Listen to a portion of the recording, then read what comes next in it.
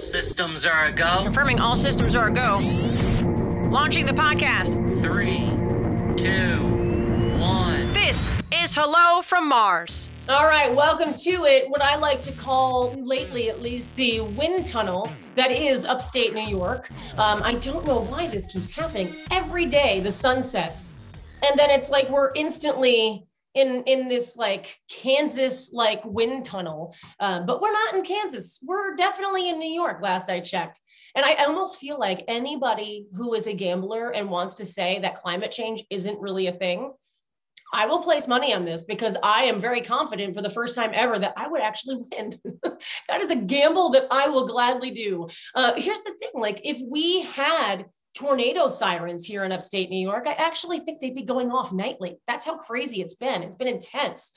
So I don't know what that's all about, but it's a thing and it needs to stop. And I need to stop complaining. Let's go ahead and talk about all the stuff that has been going on this week in pop culture. J-Lo's in the news, A-Rod's in the news, the Grammys are in the news. Let's go. Tops in pop. Yeah, time for tops and pop for sure.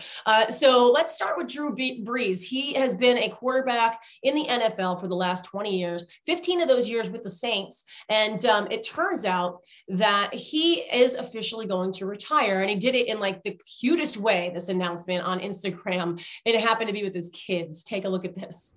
After 15 years in the Saints and 20 years in the NFL, our dad is finally going to retire. So we can spend more time with us. Yay! Like seriously, it cannot be any cuter. They deserve daddy. He deserves this downtime after a very successful career for sure. So congratulations to him on that announcement. Also the Grammy Awards, some artists wanted to boycott it. Those were also artists that weren't nominated. But let's talk about this show because a lot of really amazing things happened. And it was a great night for Black artists. It was a great night for female artists. Album of the year went to Taylor Swift for Folklore. Record of the year to Billie Eilish with Everything I Wanted. And then Beyonce, I mean, just making some history here. She got 4 awards. Because of that, she now has the most awards for a female artist. That's 28 total. And then her daughter actually got her first Grammy as well, because she happens to be featured on Beyonce's new song. So yeah, Blue Ivy, now she's in the books. So not a bad night, I think, overall. And honestly, given the situation that all of us have been in with the way of safety protocol and stuff with COVID, they had a pretty good show last night. It was very thought out and very well done. So props to the Grammys when not many people are giving them props. Also, J-Lo and A-Rod, very much in the news this past week, the last few days especially. Some big breakup rumors. They have been engaged for the last 2 years. They've been together. It feels like forever. And part of me is like, if they can't make it, what hope is for the rest of us? But in reality, like if this doesn't work out, I mean, J-Lo is just building up her rock collection. She has almost as many rings as Tom Brady, really. But hey, don't be fooled by the rocks that she got, because there might be more to come. I don't know. I think that this is one of those situations. We don't have the full story. They're both saying that they're working on this. So who knows? Every relationship, it involves work, right? It doesn't just happen. So I'm going to let them have a pass for this one. And it could just be some like crazy media headlines that somebody decided to feed out there that really has nothing to do with anything and that they're just perfectly fine. We'll find out. And who knows, she might have another engagement popping up sometime soon. That being said, also big news and big week for Meghan and Harry with this Oprah interview. That is leading me to this week's guests. I have Gretchen and Sarah popping up here in just a minute. We're going to talk all about this royal interview because I was on the hunt for 2 royally obsessed people that could kind of explain the phenomenon that is just the royal stuff. Because I mean, it's never really made all that much sense to me, but I guess because I love pop culture, it should make sense because it's kind of the same. But 17.1 million people tuned in to the initial airing of this interview. So I've got Gretchen, who was passed along through a Twitter friend of her royal obsession, and then my friend Sarah from high school, Sue. So yeah, she's just as obsessed. So let's check out what they have to say about this interview and all their feelings. Here you go. I want to hear from both of you, and Gretchen, we'll start with you with just what had you so interested in the royal family to begin with?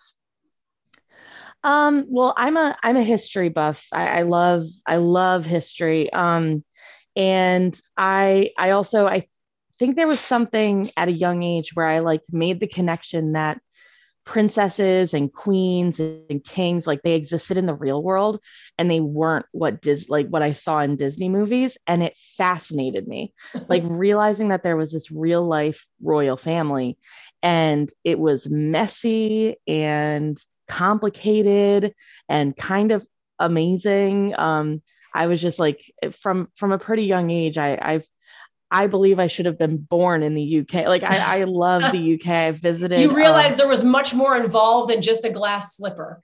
Right. Oh my gosh. Yeah. And especially like now as an adult, I can, appreciate the work that they do to, further mental health causes and all that. But I think it was that realization that, oh my gosh, princes and princesses like exist outside of Disney movies. That's really cool. All right, cool. So And Sarah, sometimes really messy. What's the situation for you? What got you interested in this? Well, unfortunately, I think it was Diana's death.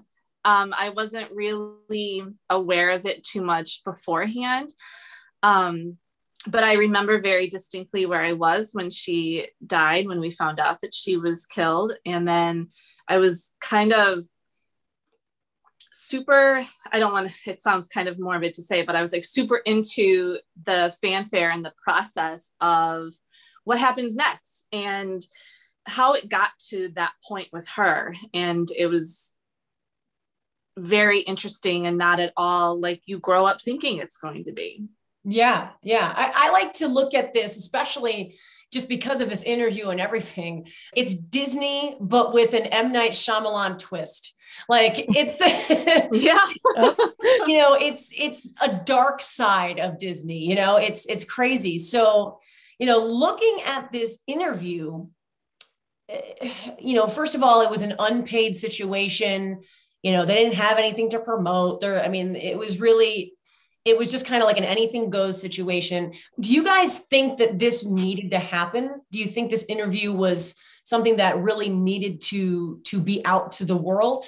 What are your feelings? Sarah, we'll start with you. I think it did. I was getting really annoyed on Twitter and Facebook when people are like, they're attention seeking. They're doing this for their own benefit and that no one needed to hear this. And I totally disagree. I think being over in America, we're sheltered from a lot of what went on with them over in the UK and the tabloids and the media. And so much was said and so much was wrong that I think it's only human nature for them to be like, okay, guys, hold on. This is what actually was happening. This is what we were living. And it needed to be out there. People had such a wrong perception of who they were. And I was one of them. I went into that interview like, oh my God, like, I don't think she's a nice person. Like I bought into the narrative we were being fed. Right. And then after the interview, I was like, oh no, like I couldn't believe like this is, and I'm sure the truth is somewhere in the middle between both stories, as with anything. But even if what a fraction of what they were saying is accurate from their point of view, then, oh my gosh. Yeah. And I think it absolutely needed to be out there. Like, we are not the villains who were like, peace out, family, we're gone. They took all of these steps and it just came to that. Yeah. And I think that's I think that was kind of evident even with the narrative that the media painted. But I know, Gretchen, I see you shaking your head a lot. You're agreeing with a lot of those points that Sarah was making. I mean, how did you feel about the interview?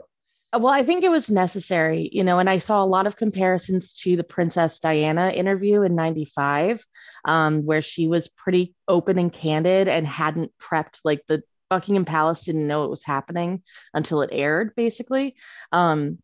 And that was the only way where she could like come out and say her truth, basically. But I knew a lot of, like, I had seen a lot of the side-by-side comparisons of coverage of Kate and Meghan. And so I kind of knew already that there was some she was being demonized in the UK press, especially. But I consider myself pretty like well read up on royal family stuff. And there were still points in this interview where I was like, oh my God, I had the information wrong. Oh my God, I didn't know that was happening. I didn't know that was the case.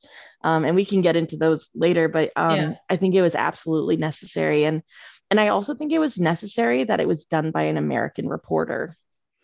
I think who better than Oprah. I mean, honestly, so many people this week are like, oh my God, Oprah's so good at her job. And everyone who's like around in the 90s and saw her doing her job in the 90s, like, well, duh. Like, yeah, Oprah's good at interviewing. Like, I like every once in a while, she was like, what? Like, even Oprah was caught off guard. Yeah. It's mind blowing. There were instances where they made a statement and they shot to Oprah and she was just like, oh my God, what do I do with this? Like, right. Like, obviously they go in completely prepped for these questions and they know where they want to take the interview and they know what they want to get and at least the hopes of it. But, at times it's like, wait a minute, I got another question that's not on my sheet. Hold on. I think there were a couple of instances where you could see her clock something that they said. And she didn't follow up right away. She waited like 2 or 3 minutes to finish that like arc of the conversation to then follow up. Like when Harry mentioned that Charles wasn't taking his calls. Yeah. She you could see her clock it and was like, I'm not gonna follow up right now, but I am gonna ask that question. Yeah. Go save that for a second. That's my little nugget. Yeah, no, I agree with that. So just looking at this interview, let's just start here with them as a couple, because there's been a lot of speculation of like Harry's just whipped and like Meghan is the one that's running the show and he'll just do whatever she says.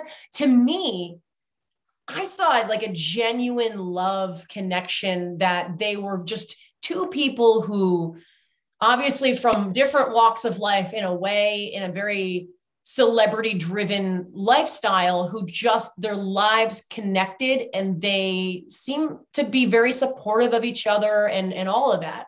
What are your feelings? I mean, both just go ahead and you can talk freely, if somebody says whatever, but what are your feelings? I think I saw in Harry a lot more, like he had an active hand in what happened last year with them stepping away. I think I came away from this interview realizing that Meghan would have done anything to conform to what the royal family wanted of a wife of Harry. She was willing to bend over backwards, to do what was necessary for her to be accepted as his wife. And Harry was the one who said, no, I'm putting my foot down. And whatever the consequences may be, I'm doing this for my family. Like he had a lot more agency than I think people have been giving him credit for up till now. Yeah. Sarah, I feel like, would you do that? If Sean were Harry, okay, would you be the one to just throw everything else away, career, family, America, and just do whatever? Well, what a loaded question. I know. I don't want to get in the doghouse here, but that's the right answer. Of course I would. Of course I would. I loved when Harry joined the conversation and watching the two of them interact. I feel like the respect they have for each other, the support they have for each other was palpable. And he was so supportive. What's the word I'm looking for? He was so defensive, but not in a negative way. That this was what he was going to do for his family. And I loved when he said that they met and their worlds collided in the best way. I thought that was so sweet. And you could tell that it was not easy for them to get where they are, but they were willing to do the hard work. They were willing to take the steps necessary to do what's best for them. And I walked away with more respect for the two of them as a couple and how they treated each other, because it was so blatantly sold that Meghan was whipping him around. And at one point, I think even Oprah was like, everyone is saying like this was the grand plan from the beginning. But it was heartening for me to know, because of everything that they've been through, like what I think matters, but after everything they've been through, that they so clearly have the love and respect for each other that they need to get through all of this. Yeah, I think it's very important, because, you know, we were just touching on this a little bit before we got started, and like, just think of everybody's mental health this last year and everything that we were all dealing with, and how much of a struggle that is. But imagine all the headlines that then are coming out about Meghan that could have been about any of us, and how they're being skewed and twisted in the media. And, you know, Gretchen, you had mentioned a second ago about how, you know, the royal family and the mental health stuff that they do. Was this then shocking to you to see how this was twisted, and how prevalent they were in mental health, but then it seems like then had a hand in almost trying to destroy hers? Yeah, I mean, one of the things that has stuck with me since watching the interview the first time is that like it's not that I'm like I feel betrayed, because that's like that would be a bizarre statement, because I have no personal like investment in, you know, but like it does feel like a bit of betrayal that at least we know Will and Charles and, you know, the firm, they had a hand in saying, we acknowledge that you are dealing with suicidal ideation, and we're not going to allow you to get any help. And then at the same exact time, like if you're thinking about the timeline of these events, when Meghan is at the darkest point in her depression, and wanting to end her own life, William and Kate are also going out with the Heads Up, or the Heads Up campaign, Heads First campaign, their mental health. You're going to know campaign. better than I do. Yeah. So I'm going to be flat out honest with you, okay? It's either Heads First or Heads Up.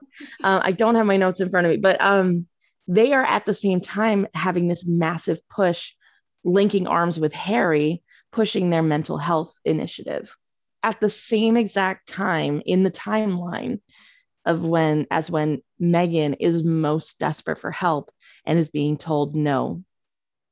That's really, it's disappointing to me. It is. So let's talk about this then. I mean, Oprah, I loved how she said to Meghan, she's like, so do you feel like that you were silent or silenced? I loved that play on words. And I you know, she said the latter. She felt like she was silenced. And then obviously inside she's screaming for this help that, you know, she was telling people, at least within the royal family or whatever, but then was not allowed to get that help. We'll start with Sarah here. Do you feel like all of this, the headlines, the not helping, the, you know, taking away protection and everything with Archie and stripping of, you know, Prince titles and whatever, do we feel like this is all coming back to race? I know, loaded questions. I just keep throwing them at you. Eventually we'll get the lobbing of the softball, but I don't know.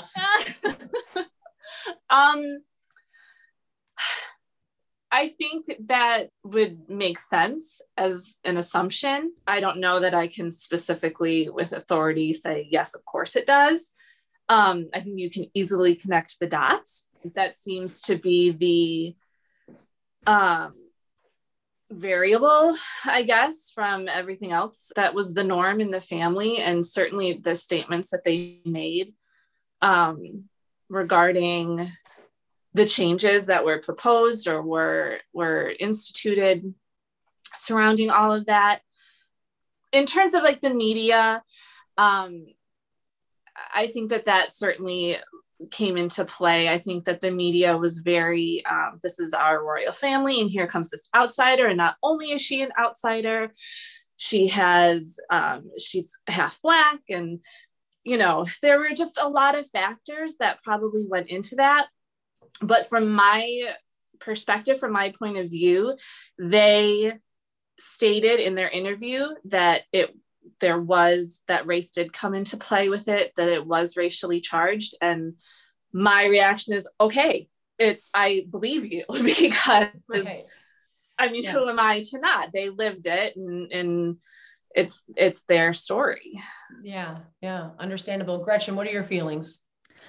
I do think race played a prevalent part in this whole like Harry and Meghan saga, because while people in America were kind of like, oh my God, this is awesome, an American, she like she said, she was financially independent, successful, happy with, and then she did the wrong thing and stepped in the wrong, put her hands in the wrong pot, so to like, in the eyes of the royal family, and fell in love with Harry. And then you do see, I mean, there's so much, and they only kind of put snapshots of a few headlines that were surrounding the wedding, and then when Archie was born, that were very racially charged in just the headlines, not even talking Right. about the articles, or even coverage with people like Pierce Morgan and other That guy. individuals Hey. in, oh my goodness, good riddance, like honestly. I. Yeah. And I do think there was, well, the UK has a race problem, same as America does. And, they made an empire out of their race problem. And, We yeah. almost did, but we got rid of that. So anyway, Listen, we've tried a few times, never as successful as the British, though. so from when Harry had joined the interview, and Sarah, you had mentioned that this was a big part of the reason that it sparked your interest in the first place, as unfortunate as it was, but it was when his mom had been killed in the car crash, Princess Diana. So he had the concern of history repeating itself. Looking at everything that we know, do you think he's right in that concern? I do. I think that, it might not have been ending in a death. I mean, Lord knows, hopefully it wouldn't have.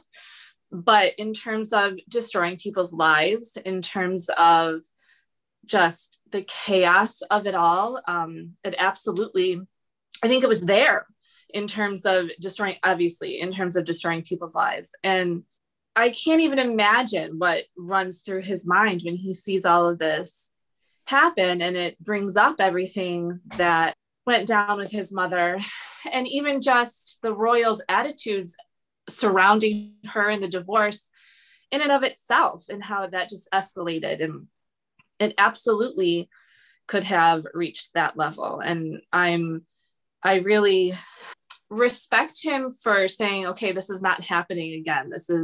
I have some control over this situation, and I'm drawing the line. This isn't happening again. Yeah. It is scary to think of what could have happened had they not walked away, especially at the time that they did, because it seemed to just keep intensifying. Yeah. So I already know, just based on our conversation so far, how both of you feel when it comes to their relationship and the things that they stated. And because they did, to me, they came across very genuine and very caring and very loving and supportive of each other. And that this was not a situation of like, he's whipped, I'm just going to do whatever she says, or vice versa, or whatever. So now I guess my question for both of you, and we'll start with Gretchen here for this one, but what do we do moving forward? What do you see for them moving forward? They've kind of, the royal family has reacted. They've reacted rather negatively towards the interview. Obviously, we saw what happened with Pierce Morgan. He can go ahead and he can walk off a cliff for all I care. But what do we see moving forward with this? Are they ever going to be welcomed down the line again with their family as a whole back to the royal community? Or is this the life that they're going to live now? I think that on a personal, like, family level, it sounds as if Harry is attempting to build bridges with who he can. They're speaking to the Queen pretty regularly, it sounds like. And it sounds like he and Prince Charles are at least back on speaking terms. As far as William, and I have a theory on why he's still not talking to William. That's, a bunch of people have, but I think Harry's attempting to make bridges where he can. And I think that's just it's going to take a long time with the kind of hurt that his wife and him and his son, were put through. I think it's going to take a long time. I do think that this opens up a question for the British people about, in 2021, do the British people need a monarchy? Like, is after Elizabeth II dies, is it time to abolish the monarchy? And that has become a hot button topic online in the last week. I mean, there's been a group of people pushing that for, well, let's be honest, centuries. Right. I think after this interview and more widespread understanding of the difference between a family, the Windsors and the firm, I think people are starting to understand the difference and why that creates toxicity. I do think there's a wider conversation to be had in the United Kingdom about abolishing the monarchy. Yeah, you know a lot more than I do. That is very clear. Do we want to guess baby names here? We got another baby on the way. We now know it's a girl. I think Sarah, Diana, you know what? I'm going to start with Sarah here. You know why? You're the baby namer. That's why. And you now have a girl, so I'm glad. Are you having a girl again? We don't know. You don't know. You're leaving it that way? Yep. Okay. I mean, until it's born. Well, obviously. Or maybe it'll be one of those parents that you let them decide. Whatever the case might be. You've had so many children. I must know what as the professional baby namer in the group. I hope that Diana is involved somehow. Yes. Yes. I don't know. I don't remember. I mean, William and Kate's kids have like 5 names. I don't remember if with Charlotte, Diana's involved at all. I don't think so. Okay. I think someone, she's got one of her names is from Diana's family, but Diana's not right. in there. Okay. Right. So I would love to see Diana involved. Beyond that, yeah, I don't know. Google's not very helpful. Whatever. It doesn't matter. So what are you thinking, Gretchen? So I think Diana might be involved in the middle naming. I don't think the baby's name will be Diana. I don't know. It's like, well, and also at this point, they're no longer a part of the royal family. So do they need to stick with tradition and name it something, from the line, like with monarchy ties, right, or can they name it Blossom? I don't know. Like, can they go full LA and name the baby, Apple? I don't know. I don't know. Or Apple Blossom. Right. Apple Blossom. Adorable. But I do their think baby will turn into a Bath and Body fragrance just like that, Yeah.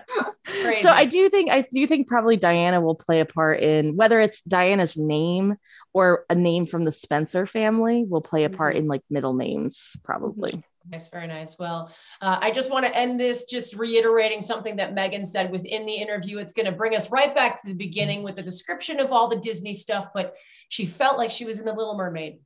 She was that princess, had her voice taken away, and now I loved that analogy. I know, getting it back. It was just perfection. Yeah. And when she said it, the way her face lit up, I'm like, I'm not crying, you're crying. I know, you can tell that it was really impactful for her just to see herself in that situation, and like, I'm not letting it stifle me. I'm right to be a little over dramatic about it. I'm rising above it. I'm saving myself. I'm saving my family. And I don't know. I wanted to just give them both the big hug at that. I wanted to bear hug them so hard. I want to bear hug both of you. I mean, so Sarah, I'll see you at the reunion this July. I don't even want to talk about how many years it's been, but I also may need some help leading into that. Like, what should I wear? Should I do something to my hair? Like, I don't even know. If you want to pass along some info of some suggestions, like, feel free. Also thinking that might turn into a podcast episode later on in the summer. So watch out for that. I don't know if you've seen this. This popped up and went viral like about a week or so ago, but this girl in New York City, she realized in her bathroom in her apartment, there was like this cool breeze of air. And she's like, where is that coming from? And this video is insane.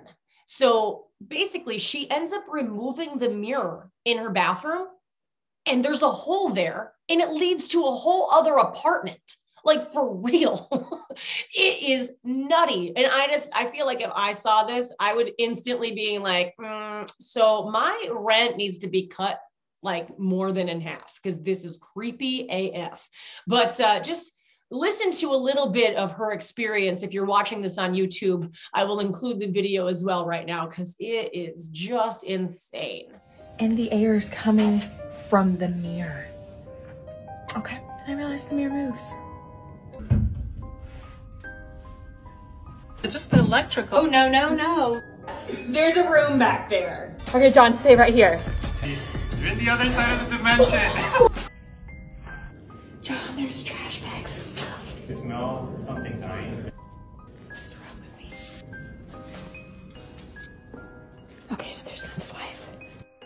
So I was reading some of the comments that were involved in this and there were some people going, this is like some crazy white girl thing. And it is. And I will say this flat off because I am a crazy white girl apparently, but like nobody else would investigate that. Nobody else would go through that hole in the wall to see what was up. But I don't know. I probably would have, to be honest. Like, I want to see what's over there. And I want to like figure out, like, if I have to call them, I'll bring my cell phone with me. She brought a weapon. Like, she had something to protect her. But yeah, I do that crazy white girl shit. I will gladly go through that hole in that wall to find out what the heck is on the other side. So I can get things situated. But yeah, that rent needs to be cut in half or more. I mean, because that's apparently a thing. Like, there's a whole horror movie that's based on that. So just know that if you are living in a big city apartment or whatever, you feel a breeze in your bathroom or in your bedroom, you better investigate because you don't know what the heck is happening behind there. That being said, guys, that is it for this week's episode of Hello from Mars. I hope you have a fantastic week. Keep safe. More is coming next week right here. So make sure you're subscribed and stuff so you don't miss anything. Hit the subscribe button. Do it now. Do it right now. Stop interrupting me. Do it now. Oh, hey.